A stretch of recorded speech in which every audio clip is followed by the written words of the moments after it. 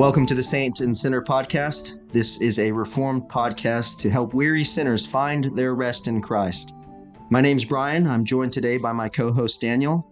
And today we are going to be speaking about justification, the heartbeat of the Reformation. Martin Luther said, "Justification is the article by which the church stands or falls." So this is an important doctrine. Yeah, and so the battle of the Protestant Reformation was waged over this primary question. How does a sinful person get right with a just God? Because where there is sin, there we find the holy wrath of God. And so how can you, a sinner, be in right standing with a God like that, a God who is holy, holy, holy? And really this question plagued the young Martin Luther. He breathed in the late medieval world. And that medieval world taught Luther that you become righteous by infused grace and therefore the works that you accomplish. And these works, they often express themselves in the sacramental system, and particularly the sacraments of penance. That's where you would go into the priest and confess all of your sins. What this did was actually trouble Martin Luther even more, because the more he confessed, the more he realized he had more to confess, and it created a bit of a problem for him. And it's even said that the priest eventually said, "Look, just go away, Martin, and sin so that you have something worth confessing." I think what's interesting is at the time of Luther's day, the medieval theology would teach that there is a distinction between actual grace and habitual grace. So actual grace gave forgiveness to sins provided they were confessed, but habitual grace changed a person deeper down in their very being, and it overcame the problem of original sin. So with this understanding, a man had two requirements to be righteous before God. First, he had to avoid committing sins through habitual grace. And then second, confess every sin committed to receive forgiveness by actual grace. It was a damning theology. And this means that Martin Luther was taking sin seriously, and he was taking God seriously. He knew that God was perfectly righteous, and God couldn't look on evil. And Luther knew in himself that he could never get himself righteous by what he did. And all of this was further complicated by indulgences and the treasury of merits. That is, the Roman Church believed that the good works of the perfect saints went into this heavenly bank account. And so someone like Mary, they would say, was a perfect saint, and she did works that were beyond her perfection. And all of those extra good works went into this bank account, and you could draw from them to top up your own righteousness. And so you do that through indulgences, and that is things like bowing down to icons, bowing down to bones of dead saints, and even buying tickets to heaven from the Pope during Luther's day famously. But this actually never gave any certainty or assurance. And the question stuck for Luther: how can I, a sinner, be right with a holy God? And so this went on, and Luther never had assurance that he was just before God, until he had that breakthrough. It was sometime after posting the 95 Theses. And that was when Luther was teaching on Romans. And he came across Romans chapter 1, verse 17, that says, "In the gospel, the righteousness of God is revealed from faith to faith, for the just shall live by faith." And all of a sudden, a light bulb went on for Luther. He realized that the righteousness of God wasn't the righteous character of God by which he judges guilty sinners. But he realized that it was God's passive righteousness that he gives to sinners by faith. And really, this was the match that lit up Western civilization. It changed history, church history, and world history. It was a rediscovery of justification by faith alone. And so Luther realized that to be justified is to be declared righteous before the tribunal of God. But justification doesn't involve a moral transformation, but change to our legal status. In our justification, God credits the perfect law-keeping of Jesus to sinners and transfers our guilt and penalty to him. And that means it's a one-way work. I don't add anything to my justification. It's what God gives me through the merits of Jesus Christ. And so salvation and nothing less is at stake, which is why when Calvin was speaking to Cardinal Sadoleto, he said, "Sola fide, justification by faith alone, is the first and primary subject of controversy between us and you." So what is justification? And I think a helpful definition comes from Calvin. He writes, "Justified by faith is he who, excluded from the righteousness of works, grasps the righteousness of Christ through faith, and clothed in it appears in God's sight not as a sinner, but as a righteous man. Therefore, we explain justification simply as the acceptance with which God receives us into his favor as righteous men, and we say that it consists in the remission of sins and the imputation of Christ's righteousness. It's good. Really helpful. Yes, and so what Calvin is saying there is, before the judgment seat of God, I am righteous in Christ. And it's not by anything that I've done. It's not by works. It's by faith alone. And that means that faith is a not work. It's the thing I do when I don't do anything. It's the empty hand that grasps all that Christ is. Now, I think it's helpful for us to share that justification by faith alone wasn't ultimately new to Luther. Luther was an Augustinian monk, and so he drew a lot from the 4th century father. Augustine taught that God's grace is the covering for our sins. Augustine taught that Christ has done the work for us and it's received by faith. Now, that doesn't mean that Augustine got it all right. You know, he was a bit funny on justification, particularly the word justification, because of the Latin word justificare, which meant to make one righteous. And so in one sense, it wasn't really his fault because he couldn't read the Greek, or he didn't have access to it. He was reading the Latin. But there was the seed of justification was there in the early days. And so let me read a couple of quotes from the early church. The first one is Clement of Rome. This is what Clement says. He says, "And we Christians, too, being called by his willing Christ, are not justified by ourselves, nor by our own wisdom, or understanding, or godliness, or works which we have wrought in holiness of heart, but by that faith through which, from the beginning, Almighty God has justified all men, to whom be glory forever and ever. Amen." Jerome, on his commentary on Romans 10, verse 3, said, "God justifies by faith alone." And so what was the problem? I think the problem was it was sometime during the medieval period where there was a confusion of what it means to be righteous. And I think basically what happened was Aristotle's philosophy began to creep into the church. And so the virtue we have within us is something we nurture on our own and by our own strength. We need to do what's within us became the cry of the medieval church. And so God may start our justification in baptism, but then we need to top that up. We need to work at it. And so the doctrine of justification morphed into this idea of merit. We need to achieve a level of merit in order to guarantee our place in heaven. And that's why Luther came along and blew the whole system up. Now, he wasn't being clever. He just went back to the Bible and opening the scriptures and reading things like Romans 5, verse 1, where Paul says, since we have been justified by faith, we have peace with God through our Lord Jesus Christ. It's something that it's past tense. It's done. We have been justified. It's not something that God is working in us continually. So how are we justified in God? How do we receive this justification that Luther so vividly championed throughout the Reformation? Well, we talk about a doctrine of imputation. Now, this is a doctrine that tells us there is an alien righteousness outside of ourselves that is given to us, provided to us, as if it were our own. It covers us. It is united to us. It becomes a part of who we are, so that God looks at us and sees us as righteous, not because we ourselves are righteous, but because Christ is, and he provides this righteousness to us by faith. Yeah, so the doctrine of imputation, just to piggyback off what you were saying there, Brian, teaches that while Adam's sin is imputed to us because he's our federal head, God imputes the perfect obedience of Christ to those who are united to him by faith. So imputation isn't a modern invention, as the New Perspective on Paul, those guys say. They say, this is something that Luther came up with. It's new and foreign to the Bible, but actually it's based on Old Testament ideas. So you might think of the Day of Atonement, where the sins of the people are transferred to the scapegoat. Or you could open up Isaiah 53 and see that the one man will justify the many. And so it provides even clearer foundations for the doctrine, and then the New Testament builds upon it. And I think in the New Testament we find three things, don't we? Particularly in Romans 4 and 5. And that is, Adam's sin has been imputed to all of humanity since Genesis 3. Our sin has been imputed to Christ on the cross, and Christ's perfect righteousness has been imputed to us. And this truth really is a balm to the Christian.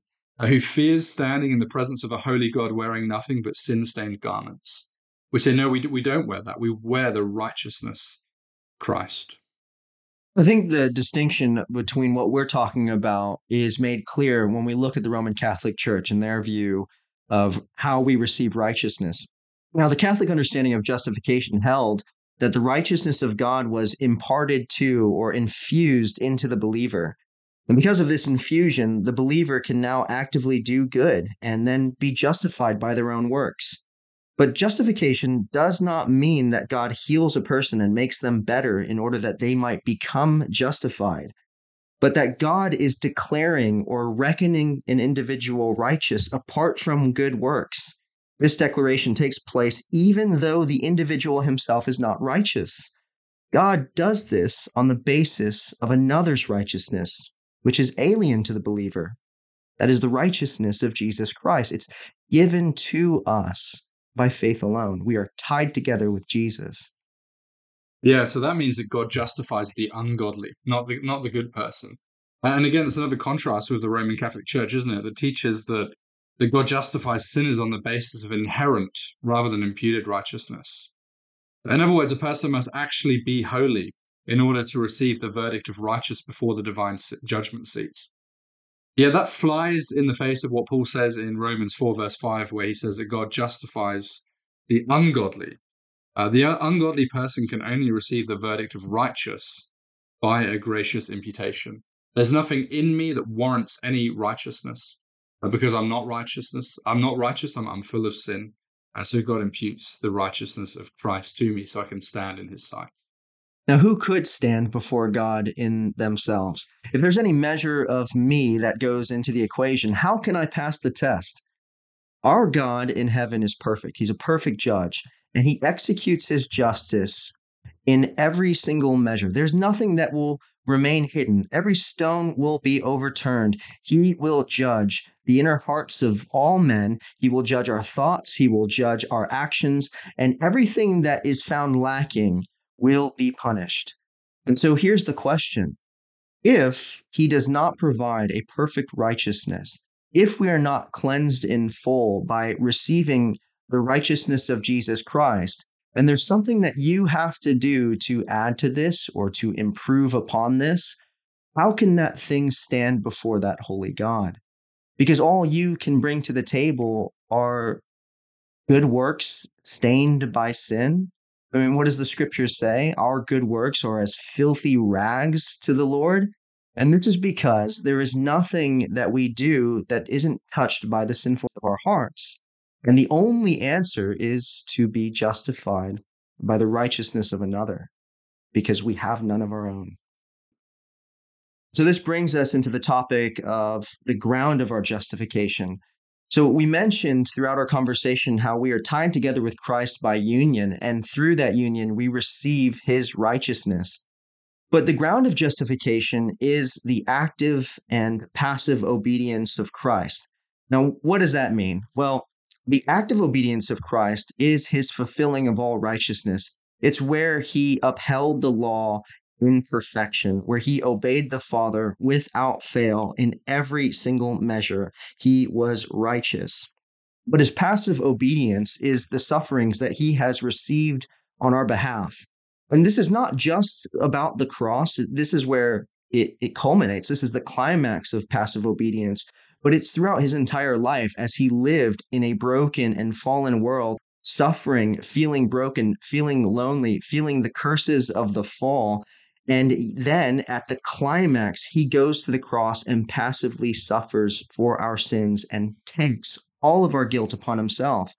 And also in the cross, we see his active obedience as he obeys the Father again, giving himself up as a worthy sacrifice for all the people that the Father has given him. So this active and passive obedience of Christ is given to us as if it were our own. And so in every measure of our being, we are made perfect because we receive all that Christ has accomplished.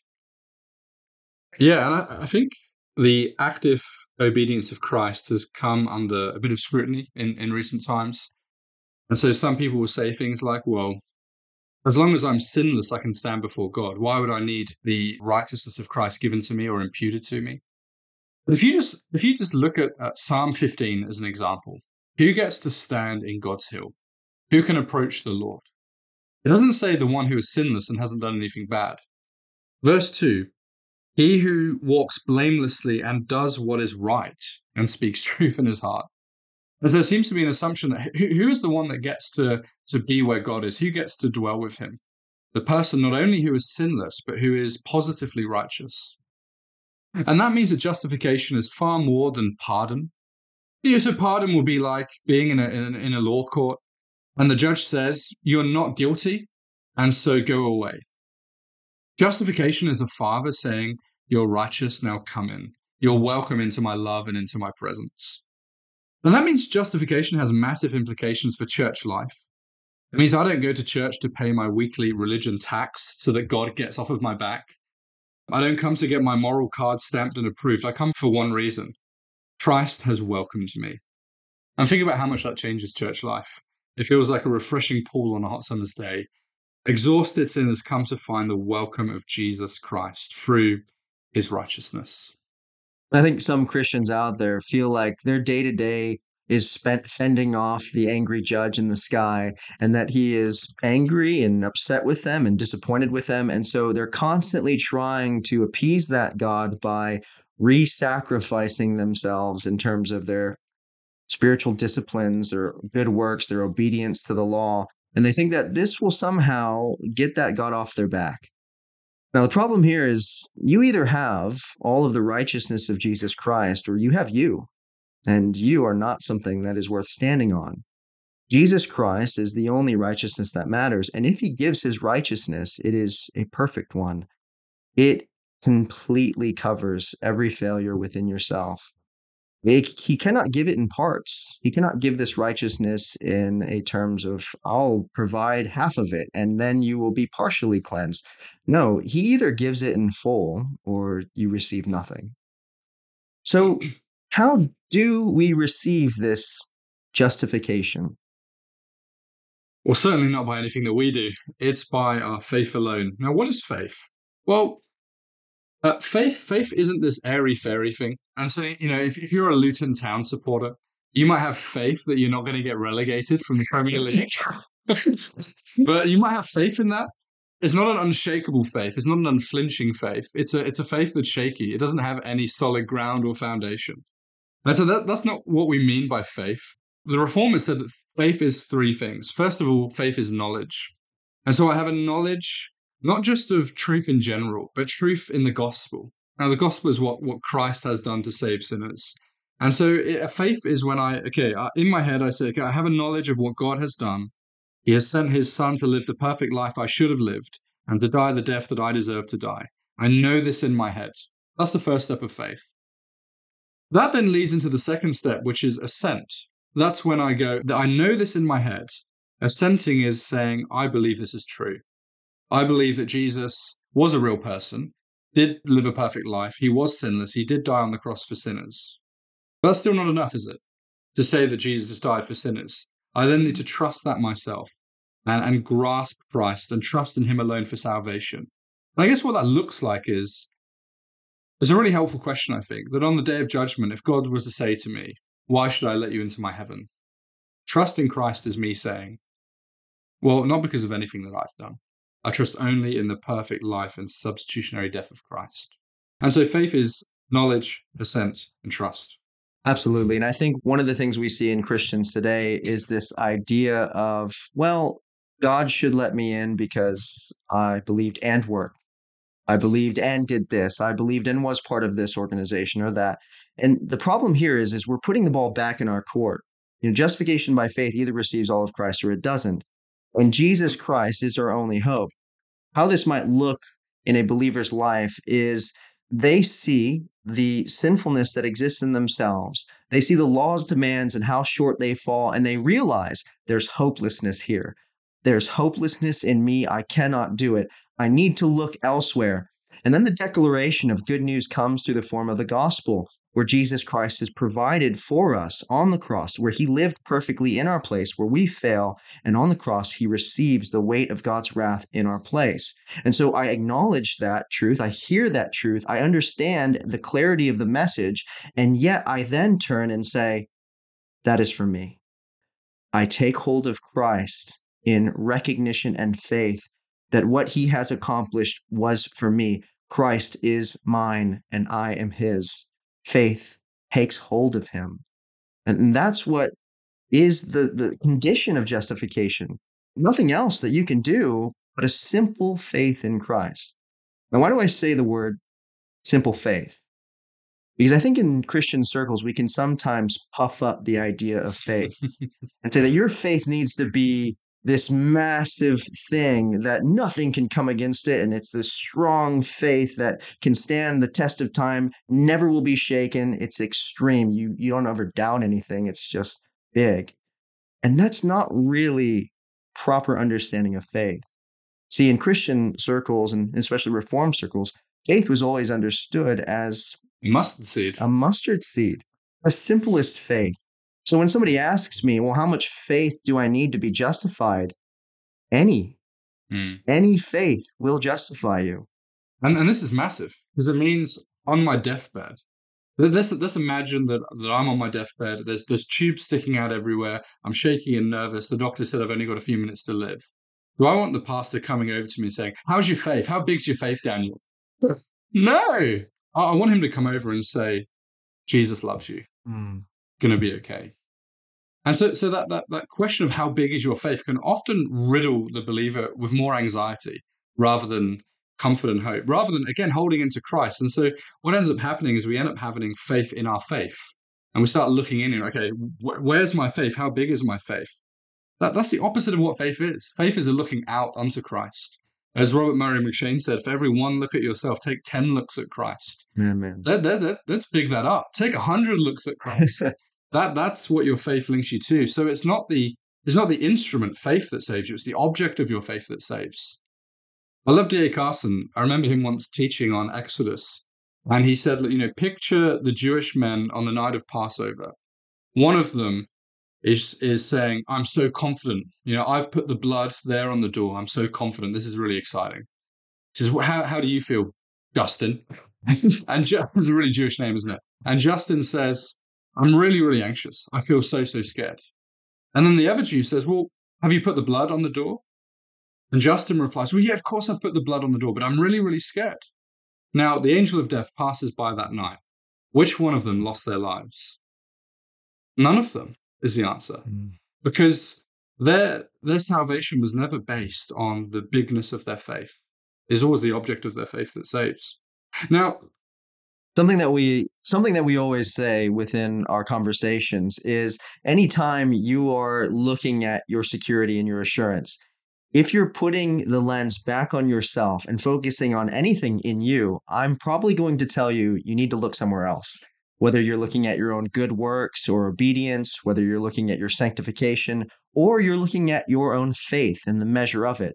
Anytime you are fixated on yourself and how that's leading you to being unassured of your faith, being unassured of your salvation, I'm going to say you're probably focusing in the wrong place. You need to look to Christ. Faith takes hold of him, not of yourself. Yeah, and so some people try to redefine faith. That just continually happens in church history. And so more recently, the New Perspective on Paul, they've tried to redefine faith as obedience, or basically as my faithfulness. So faith becomes faithfulness. And so God justifies me by my faithfulness. It's hard to see how that doesn't become a form of self-righteousness and self-justification. How does it not become that? If faith is my faithfulness, then I'm ultimately the one that's justifying myself. Now, more recently, and I love the guy, he's been so helpful in so many areas. John Piper published a new book where he said that faith, we also need to include affections into the definition of faith. And so now we have knowledge, assent, trust, and affections. I need to feel something inside of me for it to be true faith. It's like that famous hymn, Come Thou Fount of Every Blessing. What is the words of that line, that famous line? Prone to wander, Lord, I feel it. Prone to leave the God I love. if you want to talk about my feelings many times, that's my feeling. My feeling departs and tries to look for salvation, security, rest, pleasure in other things but God. And if you want to talk about my feelings, that's going to lead me to condemn myself. My feelings and affections are not the hope. They wax and wane like the moon, don't they? So one Sunday you come to church and you're sort of filled with faith and affections for the Lord.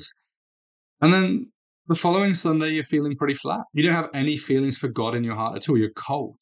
What do you need? Do you need someone saying to you, come on, you need more affections. That will give you that's what your faith is. No, you need someone saying, look, this is who Christ is for you. That then raises the affections. It's almost as if some of these people feel like the only place that you can actually experience God is at a revival camp somewhere. Then we come back from there on that spiritual high and we go, oh, see, God was there, but he's nowhere else. So when you're saying that affections are bad, affections are really important.